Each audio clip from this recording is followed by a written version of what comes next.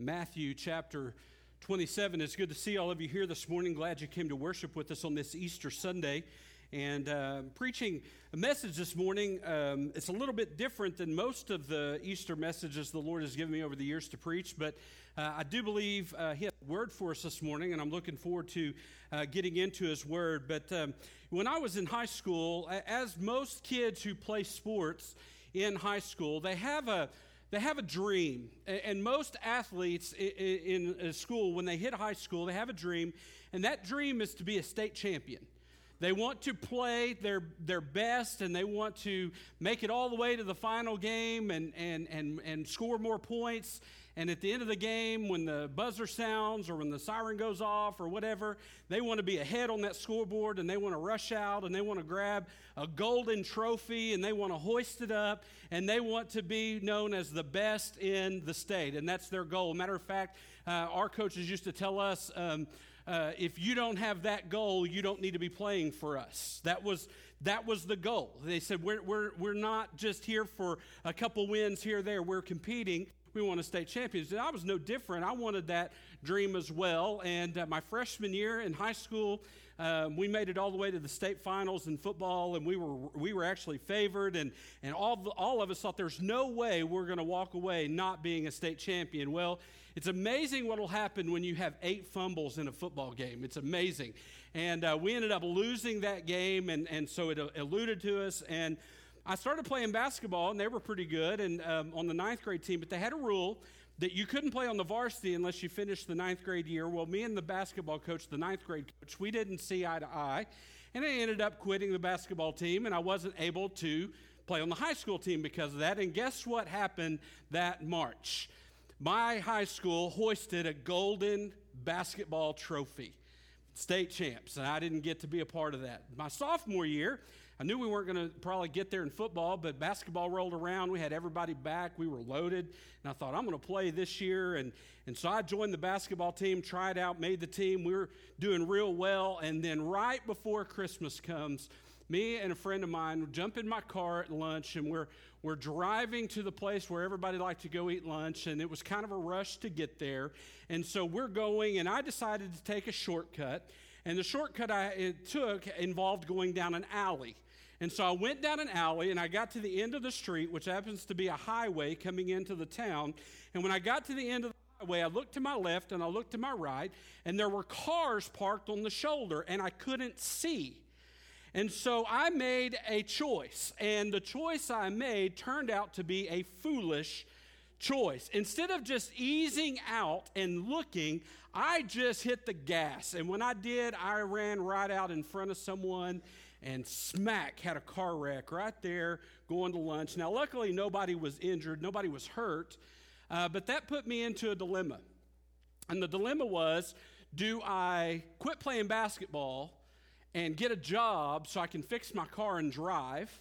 Or do I put that off and finish the season and then drive? Well, as any 16-year-old will tell you, 3 months is an eternity when you don't get to drive if you have a driver's license. So I made the decision to quit basketball and get a job and fix my car so I could drive. And guess what happened in March? They won another state championship in basketball. My junior year, I had another opportunity in football. We made it to the final game, got beat again. So when all was said and done, I was a part of 2 state runner-up football teams and didn't get a single thing in basketball because I didn't finish the year. And all I have to look back on now is 2 things. I can look back and second-guess myself, and then I have a little bit of regret because I'd never reached the goal that I had, and I made a foolish decision in a lot of ways. Well, this morning, some of you may be asking, okay, we're here for Easter. What in the world does that have to do with Easter at all? Well, let's find out. If you have your Bibles in Matthew chapter 27, I'm going to ask if you would stand with me for the reading of God's word this morning in Matthew chapter 27, starting in verse 15. The word of God says in Matthew 27, verse 15, "Now at the feast of the governor was accustomed to releasing to the multitude one prisoner whom they wished. And at the time they had a notorious prisoner called Barabbas. Therefore, when they had gathered together, Pilate said to them, 'Who do you want me to release to you, Barabbas or Jesus, who is called the Christ?' for he knew that they handed him over because of envy. And while he was sitting on the judgment seat, his wife sent to him, saying, "Have nothing to do with that just man, for I have suffered many things today in a dream because of him." But the chief priests and the elders persuaded the multitudes that they should ask for Barabbas and destroy Jesus. Verse 21. The governor answered and said to them, "Which of the two do you want me to release to you?" They said, "Barabbas." Verse 22, Pilate said to them, "What then shall I do with Jesus, who is called the Christ?" And they all said to him, "Let him be crucified." Let's pray. God, I pray today that you would bless the reading of your word, and now as we begin to examine it for a few moments this morning, Lord, I pray that your spirit would be in this place and the words would be shared would not be mine but yours. I pray that I would decrease. I pray that you would increase, and Lord, everything would happen today would be for your glory and for your honor. Lord, I know that this is a message that you've prepared today for each person in this room, and I pray that we would have open hearts and open ears, and we would be attentive to the message that you have for us today, is our prayer in Christ's name. Amen. You may be seated. Well, the story that I read to you has the main character in it by the name of Pontius Pilate, and Pontius Pilate is often remembered in the story. As a matter of fact, it's interesting. He is one of the main characters in the crucifixion story of Christ that will forever be remembered because his name is actually mentioned in one of the first creeds that the church would ever talk and recite about Christ being crucified under Pontius Pilate. They made sure they inserted his name for historical purposes. And so there's a man named Pontius Pilate. He's often remembered as a character in the trial and crucifixion of Christ. But what happens over time, so much, I think, is that what he goes through and what he does is often overshadowed by all the events, and they're not examined there very much. But in the text that we read, we see some things that not only Pilate had to deal with in relation to Jesus, but we see him having to make a specific decision. And he has to make a specific decision that each and every person in this room has to make. And that's what I want to talk about this morning. I want to look at the decision that Pilate made that you and I will have to make, and let's look at it and see whether or not he made a wise decision or a foolish decision. And for us to see this, I really just want to point out three things to you this morning. The first one is I want you to see Pilate's dilemma. Pilate had a problem, just like I had a dilemma. Do I quit the basketball team and get a job, or do I play basketball and not get a job? I had a dilemma. I had to face this issue, and I had to make a decision. Pilate had a dilemma as well, found in our text. You'll find it in verse 22. Look at it again. It says, Pilate said to them, "What then shall I do with Jesus, who is called Christ?" Pilate is asking the people, what then should I do with Jesus? Or what do I do with Jesus? And that is a dilemma that he faced. It's also a dilemma that every person in this room has to face. You see, each person in this room, we're going to have to make a decision this morning. What are you going to do with Jesus? And it's a dilemma. You see, because for the past 2,000 years, since Jesus arrived on the stage of Earth's history, and Scripture recorded all the incredible things that it does tell us about him, like him being born of a virgin, him being God in the flesh, the Son of God, the perfect Son of God, the only way to God, the Bible says, willing to lay down his life sacrificially to pay your sin and pay for my sin, and was able to do that as an acceptable sacrifice to God because of his perfection, to the fact that he was handed over to be crucified. He was crucified on a cross. He died a literal death. He was placed inside of a tomb, and 3 days, a borrowed tomb at that, it wasn't even his own, and 3 days after he was laid in a tomb, he rose miraculously on the third day, the first Easter morning, which is why we're here today. Ever since Jesus arrived on the scene and all these miraculous things have happened, men have had to make a choice. What am I going to do with Jesus? And look, I want you to notice that choice is very personal. You see, it's not about the choice that your spouse makes. It's not about the choice that your parents make. It's not about the choice that your children make. It's about the choice you will make. What will you do with Jesus? So Pilate found himself in a dilemma, just like we find ourselves in a dilemma when it comes to what we're going to do with Christ. But not only did he have a dilemma, Pilate had to make a decision. And in our text, we're going to read and some of the things that we've shown in this text and some from other accounts that I didn't read, but I am going to tell you where they are this morning. There are four basic things Pilate tried to do with Jesus.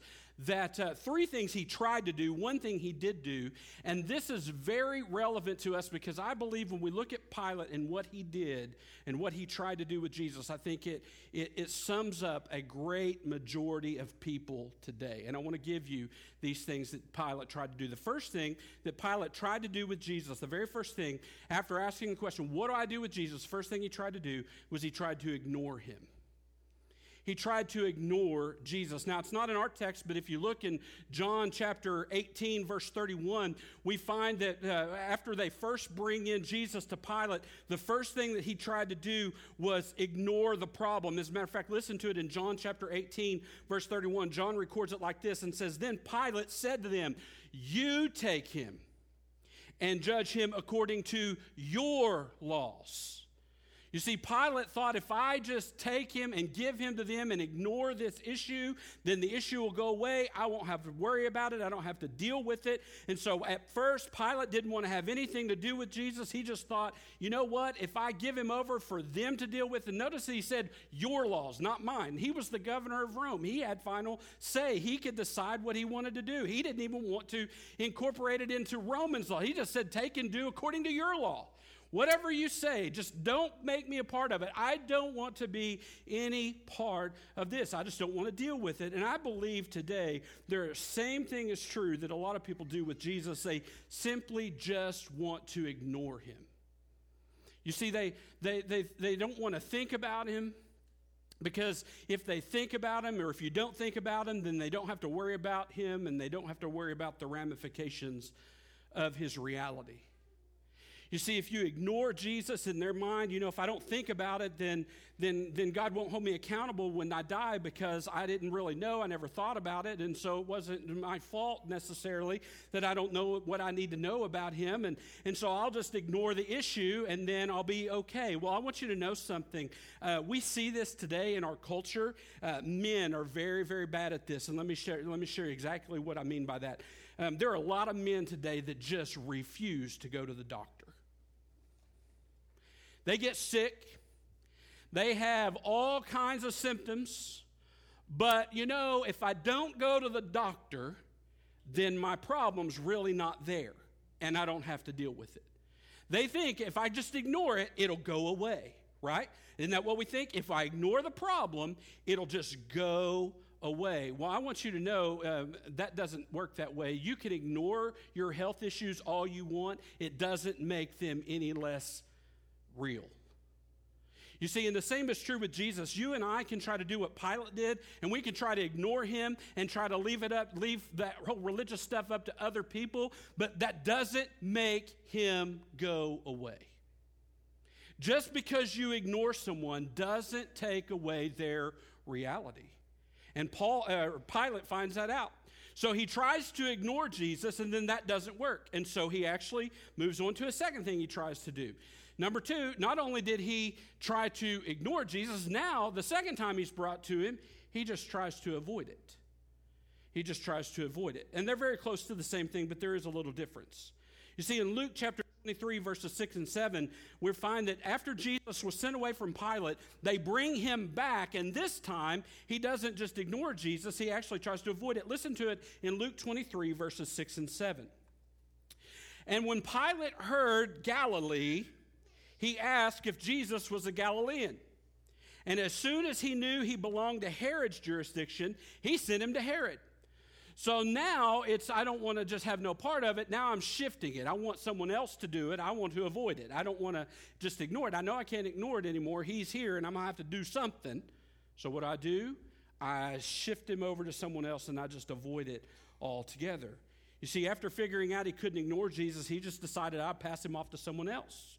And if I pass him off to someone else, then I can avoid the issue. And I want you to know there are a great many people today, I think, in answering the question of what they're going to do with Jesus, and it may be you here this morning answering that question, what are you going to do with Jesus? You simply want to avoid the question altogether.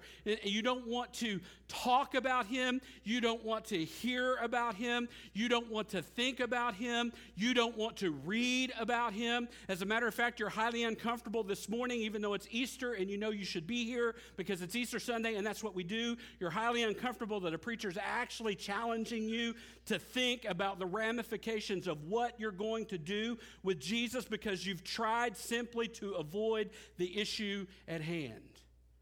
And I'm sorry, but I've got to tell you and challenge you this morning that avoiding Jesus doesn't make him go away. You see, they leave that to the people, religious people, this religious stuff, this Jesus stuff, that's all well and good. That's good for you. You have fun, but they don't want to have anything to do with it, and so they avoid God's people, they avoid God's church, and they avoid God's word because they don't want to have any part of it. But again, avoiding someone doesn't make them go away. In the 8th grade, I had our school, in someone's genius wisdom, decided that they would put the county-wide alternative education in the junior high of my school. And what that means when I say alternative education at that time was the kids that kept getting in trouble that they couldn't corral, they sent to our junior high to be taught. And when I was in the lunchroom one day, this kid from Seminole saw me, and I just happened to be glancing in his direction, and he had a razor blade out playing with it. And when I made eye contact with him, you know what he told me? I'm going to get you. That's what he told me. And I was sitting there going, I didn't do nothing. What'd I do? I just happened to glance in his direction. I didn't want to have anything to do with it. Well, I'm telling you what, I may not be the smartest person in the world, but I knew big guy, razor blade, me as an 8th grader, those aren't going to end well for me. So when he left, I sent someone out and I said, hey, is he waiting? They came back in. Yep, he's waiting right down that alley for you. I said, all right. And I went out the other door and turned and went the other direction. I went to Grandma's house. Well, I ended up getting brought back to school, and long story short, they find the razor blade, they expel him, he gets expelled from school, and a couple weeks later, they let him back in, and all I was told was, you know what, you need to avoid him when he comes back. Okay, no big deal. The only problem with that, church, is you can't avoid people that don't want to be avoided, because I avoided him, but he didn't avoid me. And my 8th grade football picture, if I had it, I would have put it on the screen for you. I'm smiling, but it's not really a smile because this side of my lip is puffed out because he come up behind me and tapped me on the shoulder. And when I turned around, he said something to me, and I turned my head. And when I was trying to turn back, he sucker punched me right in the face. Yeah, it hurt. No, he didn't knock me out. And all I could do was get mad and everything else that went along with that. But I found out it's something, you can't avoid people that don't want to be avoided. And you can try to avoid Jesus all you want, but Jesus is not going to let you avoid him. Here's how I know that. The Bible tells us that we are all put in the place that we're put, in the time that we're put it. He puts us in the exact place we need to be to give us the opportunity to seek him. And the Bible tells us in the book of Romans that none of us will ever have an excuse because the invisible qualities of God, his power, and all of that is revealed to us through nature, so none of us can hide from it. You see, you may want to avoid God, you may want to avoid Jesus, but in the end, you can't avoid the reality of him. Pilate tried to ignore him, he tried to avoid him, and then thirdly, he tried just simply, when he figured out I can't ignore him and I can't avoid him, I know what I'll do. I'll just admire him. That's what I'll do. Look at it in verse 24. Didn't read this far a while ago, but it's there. Look in verse 24. When Pilate saw that he could not prevail at all, but rather that a tumult was rising, he took water and washed his hands before the multitude, saying, listen, I am innocent of the blood of this just person. You see to it. He called him just. And in some of the other accounts, when he was before Pilate, Pilate would make this statement, I find no fault in him. There's nothing wrong with him. He's a good man. He's done nothing wrong. He even says in our text that he knew that they were mad because they were envious of him. He thought he was a great person. So I can't avoid him. I can't ignore him. So maybe if I just admire him, this issue will go away. I mean, that's really what he's thinking. He says here, he washed his hands of it because that was the end stage. But when he would tell them, I can't find any fault with him, he was telling them, I don't want to have anything to do with him. He's not doing anything wrong. Leave him alone. And so his idea was, if I just admire him, maybe if I would admire him, the people would see, oh, this isn't that big a deal, and maybe they'll let him just be. But that didn't work.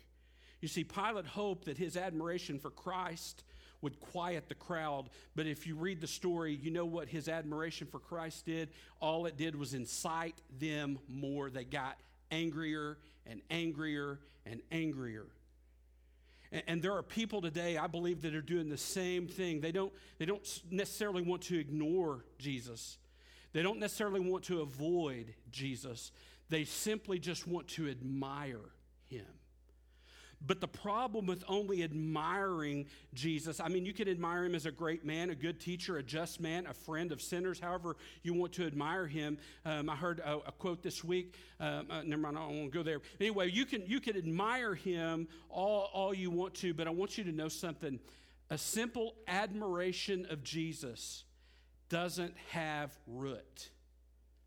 It has no depth. And thus, when one finds that they can't simply ignore, avoid, or admire, that's not enough. Just to simply admire him is not enough. When they find that out, that they have to make an actual choice, simply based off the fact that all they had was admiration, they will end up doing exactly what Pilate's about to do in just a moment. There's a great example of this in the gospel account. There was a rich young ruler who come to Christ and wanted to know what he had to do to inherit eternal life. And Jesus answered him and told him what to say, and he answers the question to that. And then Jesus leaves him with a simple command. Knowing that he was rich, he said, sell all you own and give to the poor. Don't stop there. And follow me. Not admire me. Follow me. And the guy, being rich, it says that he was disheartened because he was rich, walked away from Jesus. You see, you can admire Jesus. You may think he's a good guy. You may think he's your best friend, your homeboy. You may think he's all this other stuff that we talk about. But simple admiration will lead you to eventually doing what Pilate did, and we find what he did in verse 26. After trying to ignore him, avoid him, and admire him, look what he ends up doing in verse 26. Then he, being Pilate, released Barabbas to them, and when he had scourged Jesus, he delivered him to be crucified. The ends thing that Pilate did, after trying to do these things, his ultimate decision on what he was going to do with Jesus was reject him. I reject him. You see, Pilate had all the authority in the world to just say, we're not going to do this. We're not going to crucify him. He's done nothing. And by the way, this is all things that he's already said. But if you read the text, you'll see in verse 24, when Pilate saw that he could not prevail at all, but rather that there was an uprising, he took water, washed his hands, saying, I'm innocent of this person, you see to it, and then he handed him over. You see, the ultimate reality is, if you and I, if we don't accept Jesus, if we simply just try to ignore him or avoid him or even just admire him, but we don't actually follow him as the Bible tells us to do, then the fact of the matter is we end up rejecting Jesus. Now, some of you think, well, what's the big deal? I am rejecting him maybe because I don't want to follow him. I want to do my own thing. I don't really want to do his thing. But what is going to happen? The cost is too high. You mean to tell me I got to turn my life over to him and I have to let him be in charge of my life? I don't want to do that. That's a great and high cost. And I want you to know that's probably what Pilate thought too. And so the question is, what kind of decision did Pilate make? Was it a foolish or a wise one? And the only way for us to really see that is understanding that he tried to avoid, tried to ignore, and tried to admire, and then rejected. And the end result of his rejection is Pilate's demise. That's the last thing I'm going to share this morning. You see, here's what happened. We don't know everything that happened to Pilate. We don't. But what we do know is a few things. Number one, we know that Pilate was removed from his office within 6 years. So within 6 years of his giving Jesus over to be crucified, he lost his office. That's what we do know. We know that Pilate was banished by the Roman government to Gaul. We know that. Don't really know why, but we know he was banished. And he eventually committed suicide. That's what we know. And some of you are like, oh, so you're telling me if I reject this Jesus that I'm going to get removed from my job and I'm going to be banished to some place that I don't want to go and I'm going to eventually commit suicide? No. See, the real demise of Pilate has nothing to do with where he was sent to in Gaul, or the fact that he lost his job, or the fact that he ended up committing suicide.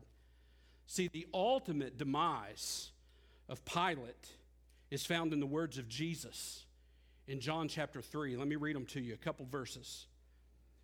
Verse 17, John chapter 3. See, we like John 3:16 because it says, and it's true, for God so loved the world that he gave his only begotten Son, that whosoever believes in him shall not perish, but have everlasting life. We like that verse because it's true.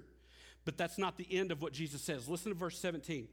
Jesus follows that and says, he who believes in him, believing in Jesus, is not condemned. But he who does not believe is condemned already because they have not believed in the name of the only begotten Son of God. And then he follows that down a little bit later in John chapter 3, verse 36, and he says it like this: he who believes in the Son has everlasting life, and he who does not believe the Son shall not see life, but the wrath of God is on him. You see, Pilate's demise had nothing to do with the fact that he lost his job. It had nothing to do with the fact that the community of people around him banished him to a place he didn't want to go. It doesn't even have anything to do with the fact that he got so low in life that he committed suicide. What his ultimate demise is Pilate, because he rejected Jesus, died condemned. And see, you and I, we have to make a choice this morning. Everyone in this room, what are you going to do with Jesus? And you have to decide, am I going to make a wise decision or am I going to make a foolish decision? You see, we're all people and we all make foolish mistakes. Every single one of us. We just do dumb stuff. I mean, we do. Sometimes we do it on purpose. Sometimes we do it on accident, but we still make foolish mistakes. Don't make a foolish mistake this morning. You see, the Bible promises you this thing, that though rejecting Jesus leads to an eternity of condemnation, that's not what God wants for you. You see, the Bible tells us in Romans chapter 3, verse 23, that you and I have a problem, and that problem's sin, and there's not a single person in this room, including myself, that's clear of that. Romans 3:23 says, for all have sinned and fallen short of the glory of God. There's not a single person in this room that hasn't got sin in their life. Romans 6:23 tells us this: the wages of that sin is death. You and I deserve death because we've sinned. God has set a standard, a mark, a righteousness, a perfection. We can't meet it, and because we can't meet it, because he is righteous, because he is holy, we deserve punishment. We deserve death. But then he follows that up and says, but the free gift of God is eternal life through Jesus Christ our Lord. See, the Bible says in Romans chapter 5, verse 8, that God demonstrated, doesn't just tell you, he actually demonstrates, gives you an example of his love for you in that while you and I were sinners, Christ died for us. And then the book of Romans chapter 10 tells us that anyone who calls upon the name of the Lord will be saved. So you and I have to make a choice. Are we going to ignore Jesus or try to? You really can't. You can try, but you can't. You can try to avoid him, but you really can't. You can even try to admire him. You may come to church here and there. You may come to church all the time, but you're really just admiring him. There's no following him. There's no commitment at all. And then you can eventually reject him, which leads to an eternity separated from him. Or you can make the choice to surrender to him. But whatever choice you make, it's your choice to make, no one else's. Pilate said, what will I do with Jesus? I'm going to ask you that same question. What are you going to do with him today?